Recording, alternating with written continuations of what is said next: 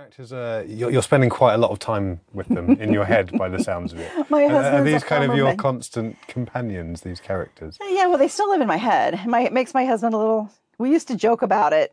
Well, we joke about it now. I think at one point he probably was a little worried. He would say, "You know, they're not real, right? Just making sure." And I'm like, "Well, they have to be real to me because if they're not real to me, they won't be real to the readers." And so now he'll say it more as a joking. This is what I'm supposed to tell you. They're not real, right? But yeah, I do spend a lot of time with them, and I know stuff that never ends up in the books. So for me, they're real people in a totally non-crazy kind of way because I know they're really not real people. We don't judge you as crazy. We absolutely welcome that here. Talking specifically about audio a little bit, you mentioned that you're an Audible fan yourself, a listener. Your books are a huge hit with Audible members across the world. They attract, as I'm sure you know, thousands and thousands of 5-star reviews. Is there something in particular that makes your books work so well in audio? Do you ever have that in mind?